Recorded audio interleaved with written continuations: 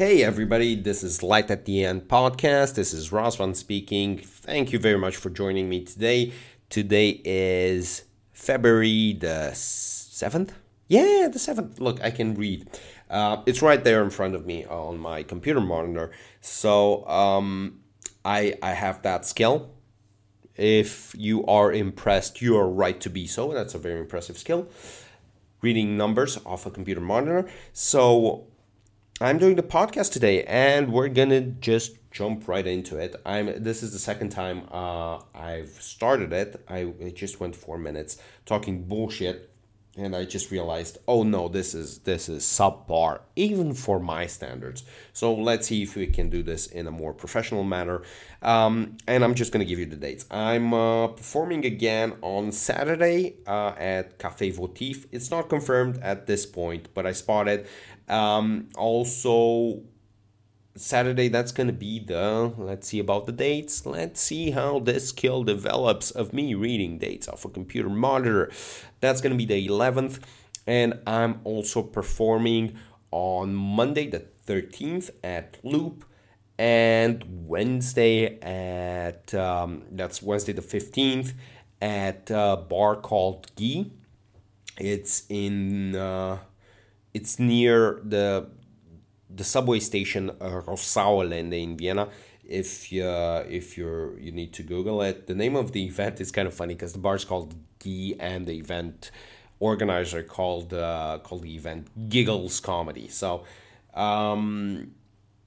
judging for the last times I performed there, Giggles is the best that you can get from the crowds there, but it's still a good time. It's a weird thing because it's not a loud room. It's a mixed show, and it's not a very loud or full room, but it is kind of fun because they're with you on your little journey that you do on the stage for the 5 to 7 minutes that you get, and that was pretty refreshing.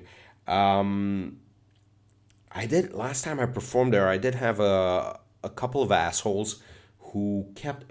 It was. I thought the woman was annoying, but they were both annoying, and in a way, they just kept interrupting a bunch of comedians, which was kind of our fault because the host started talking to them, and they were clearly not into talking to the host, and they kind of got the confidence because the host didn't come down. I think he didn't come down hard enough on them, or he came down too hard on them. I don't really remember because I was just into my head the whole time. But I think they kind of won the engagement with the host, and that gave them confidence. That gave them confidence to interrupt me too, and I just ignored them. I didn't do a boss move, heckler takedown, or whatever they kids call it these days. But I just kind of shut up and went on with my little broomstick jokes or whatever I was doing that night. But yeah, this is also how much did I digress with that? Yeah, I digressed like 3 minutes. That's wonderful. So to get back on track, those are the dates that I'm doing in the foreseeable future. I might do some drop-ins here and there, but I don't know. The reason why I've been performing so little these days is because I got the cold again. Might have had COVID. I don't know. I didn't test. It was just a cold, I think, and I'm just normal. I was just coughing and doing stuff. And I still went to work. I didn't take the days off, which I said I would last time, but I didn't because apparently change is not something that I do very comfortably.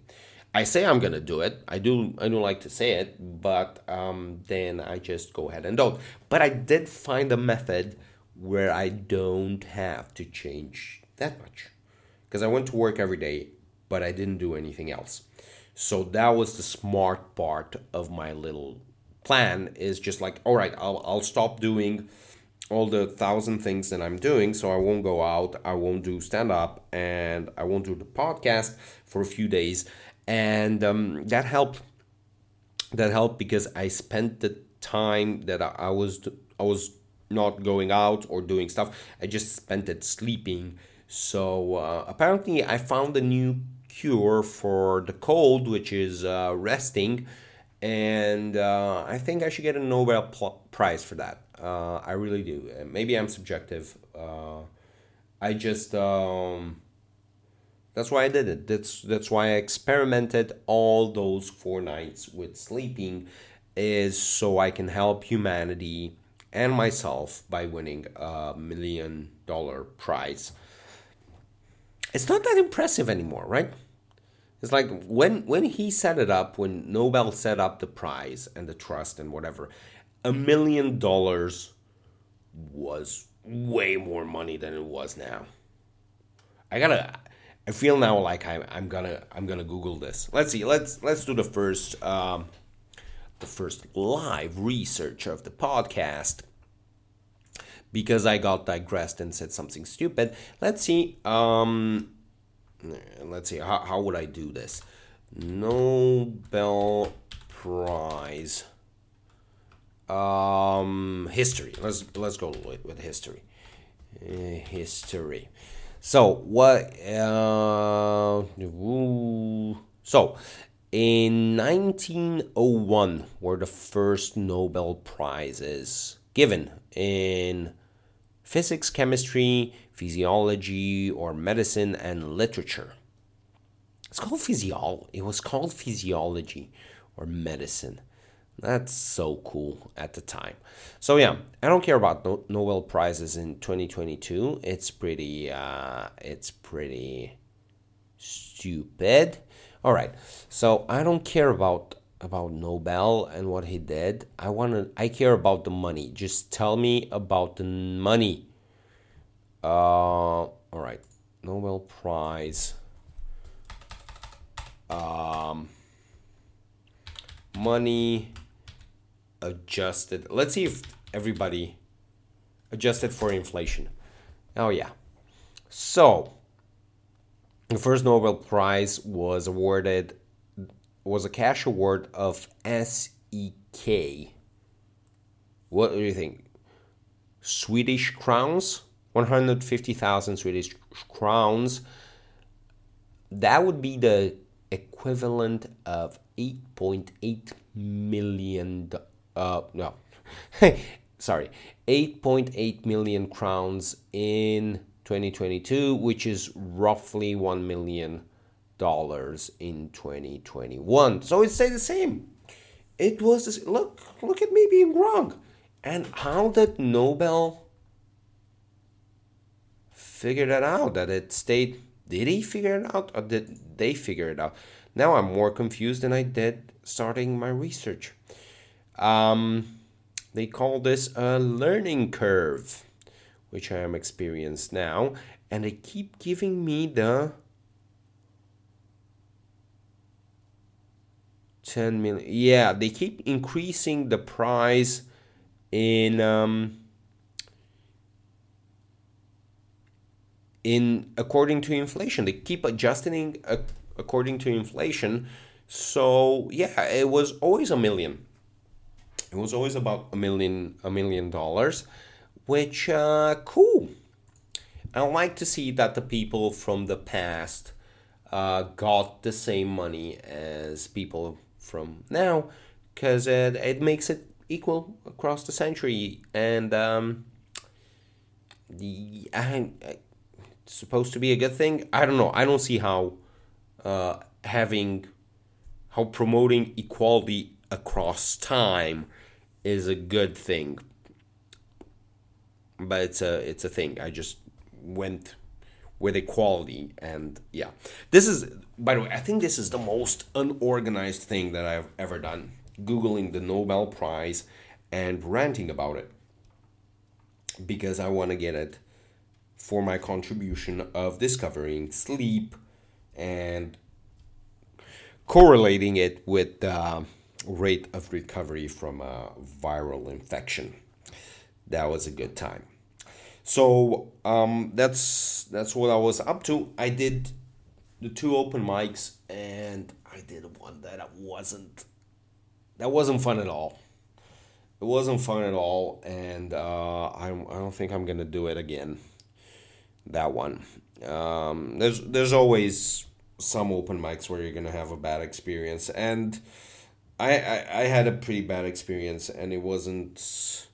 Usually, when I have a bad experience at an open mic, is it's my own damn fault because I say something stupid or I do something stupid, or I have one too many drinks before going on stage. It's been known to happen. Although I do say this about myself that I am a professional and then do that shit. You see how that doesn't make sense? I don't know how it's supposed to. It doesn't. So I went to this open mic and I had a hard time because the host kept antagonizing the audience, and I went like, this is just unnecessary and it's just bad practice, and the host could have handled it better. And then I went like, well, you know what? I think there's enough open mics in Vienna that I can just skip that one. Which is I I feel kind of I don't know, spoiled just being able to say that. Because you know what I'm going to say. When I started out, it was just one open mic every night, and we were all poor, and we had no way to do stage time. Now there's one around every corner, and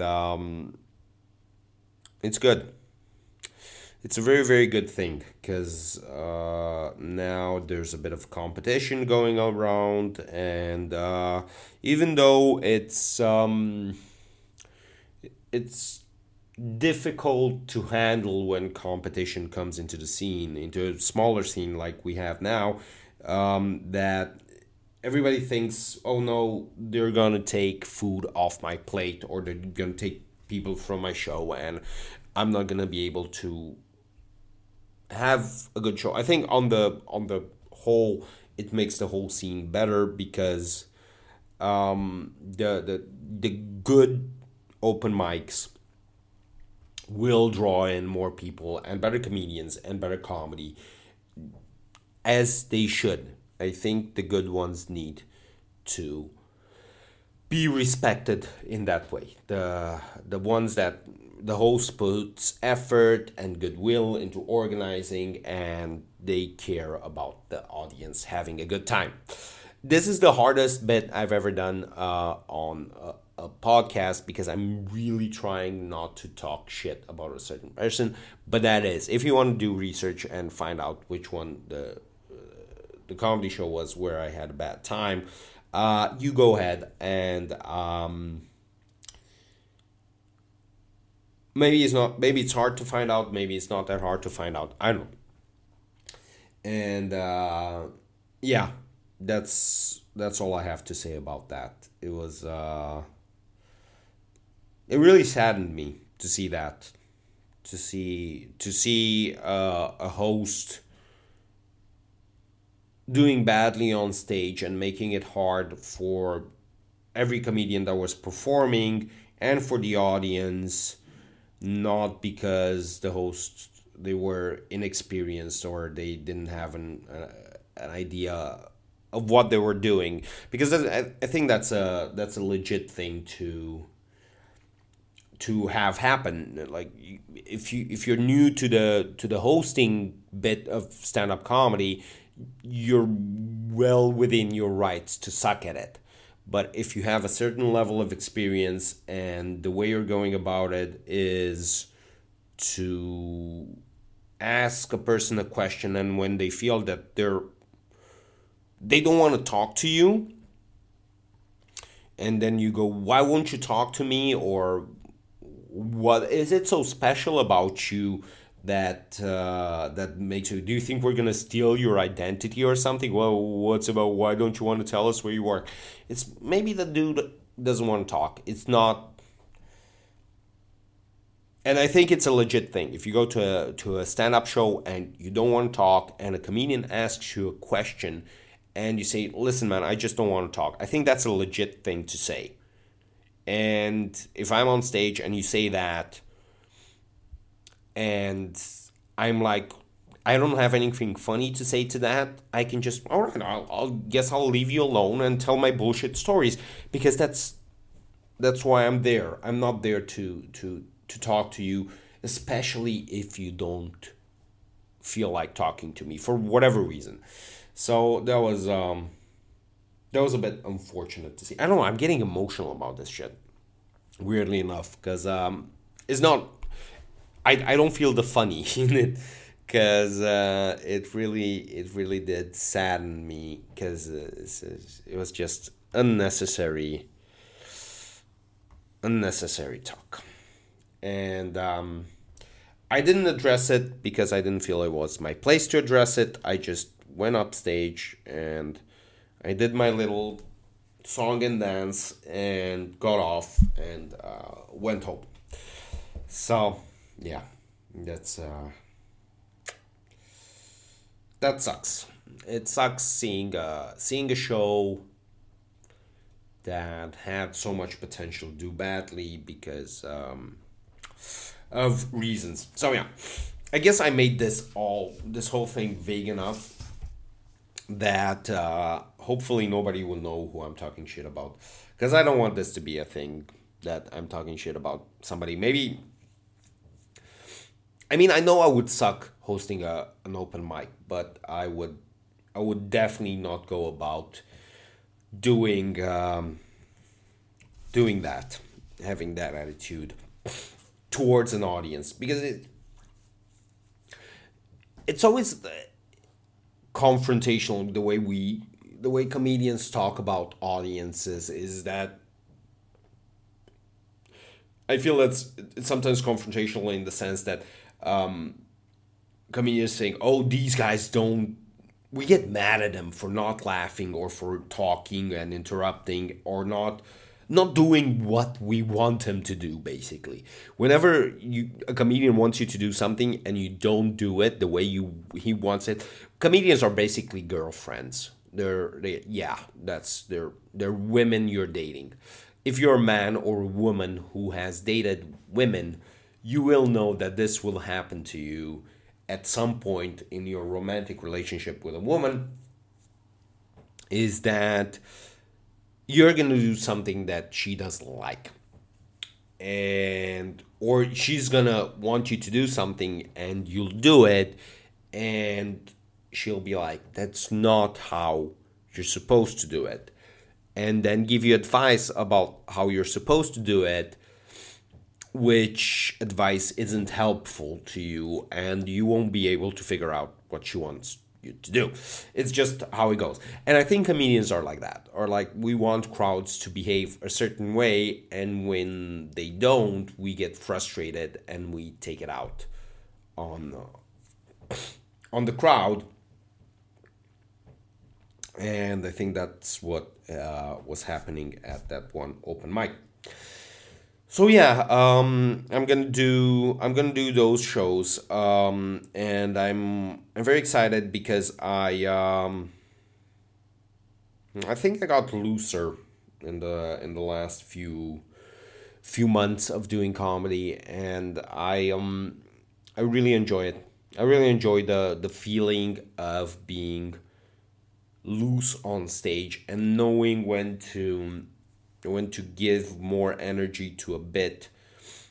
And yeah, I used to have this I used to count the jokes that needed to go badly until the crowd basically broke my spirit for the night, where my voice would go all, "Hey, wait, weird, what the there's, when you get, you probably don't, but there is a point where you get so nervous on stage that you can't control the modulation of your own voice. So I was at three jokes for a long time. Like, three jokes would go badly, and I would get to that spot where I would have considered myself having been broken by a crowd, and it's not a good feeling. As bad as bombing is, if I go up and I bomb, but I keep my head up and I keep coming back with another attempt, with another joke that goes badly, and then I just get back, and I just, in the end, I just, all right, I guess it was impossible for me to make you laugh. I will get a laugh on that last comment because they crowds love to acknowledge something like that, something that everybody sees and you're not supposed to mention, but you mention it anyway. You kind of level with them, and I would get a laugh on that, and just get off stage, and that's it.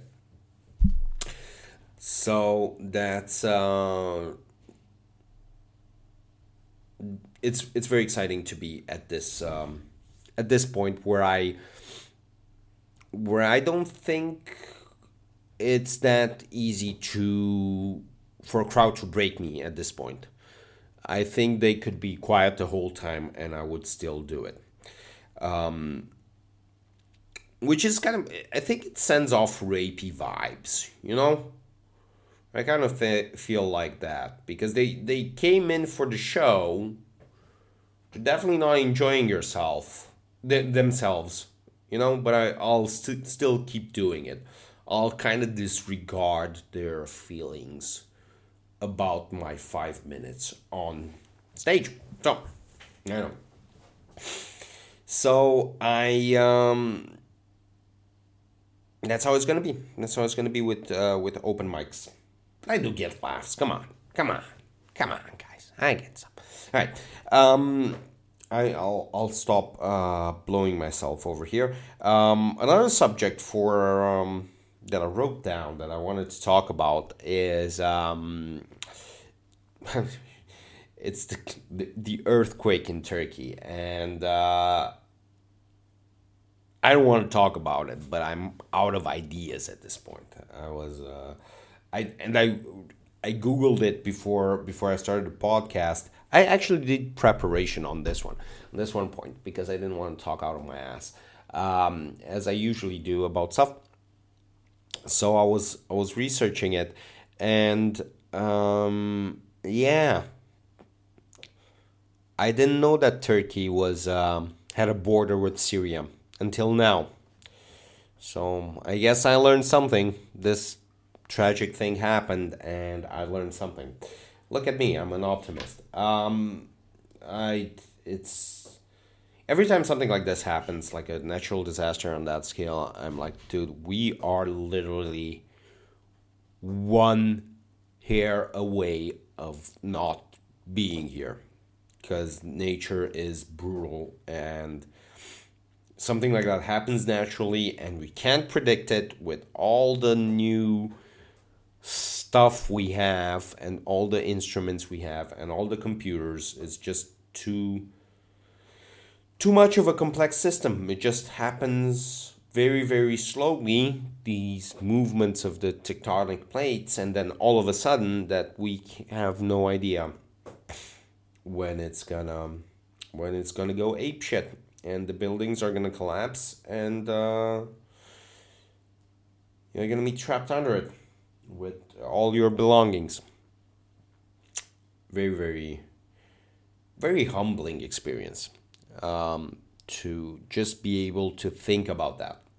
So yeah, what else did I want to talk about? All right, I'm gonna transition into something happier. See, I bummed you guys out, and I bummed myself out, weirdly enough, with this whole talk about earthquake and the fragility of human life, of the fragility of human life as a species. It's because if you think about your own life, how fragile that one is, it's just like, yeah, right, everybody dies and could happen, anything could happen to anybody, but you know, as a species, even that is like, yeah, it's just some shit could go weird, and there it is. We're not here anymore. So yeah, with that in mind, I'm gonna transition to something a lot more happier, which is Valentine's Day, which is coming up, and I'm doing shows on the 13th and on the 15th. I don't think we're gonna have a show on Valentine's. Somebody's gonna do a show on Valentine's for sure. because it's just so funny, man. It's Valentine's Day is a funny day. It's just about getting your this is a Jim Jeffries bit, I think. How much money do I have to spend so you're not gonna make my life miserable? That's the guy's take on Valentine's. Um, well, that's Jim Jeffries' take on Valentine's. I'm not taking one for you on this one, Jimmy. Just because you decided to have an opinion on that. It was a hilarious opinion. I don't have to take the heat on that. But that's pretty much what it is, yeah. Um, and it's coming up, and I will see, man. If you guys want to do something, I think it's stupid. Valentine's is stupid. Just there's two great open mics at Loop on the 13th at Gee on Wednesday the 15th. Just come over and have some laughs with us about how stupid this holiday is, because everything's going to be overpriced and overbooked on the 14th for sure. So yeah, why would you do it? You still love your partner even if you didn't do anything on Valentine's. So settle the fuck down. Yeah, that's all I have to say about that. Which is a lie. I have some more stuff to say about it, but I forgot them. I forgot them. That's what it is. I wrote some things down and I didn't write other things down, and that's all over the map today. But I like it. I think I'm getting somewhere with this being all over the map thing, and just talking into the mic. I'm gonna count the ums on this podcast, and I think it's gonna take me a while because there's a lot of them. So yeah, that's pretty much what I'm gonna do after this. This is the mess that I call Light at the End podcast. Hopefully, it's an enjoyable mess like lava cake or Brandon Fraser. I should stop insulting people. Like, I hope you enjoyed it. I hope you had a good time. I definitely did, even though I was just babbling for a while. This is pretty much the whole point of the thing that we're doing over here. So, yeah, I almost filled up a half an hour. I will say I'm happy with that. And I'll catch you on the next one, babies. Come to the open mics. Bye.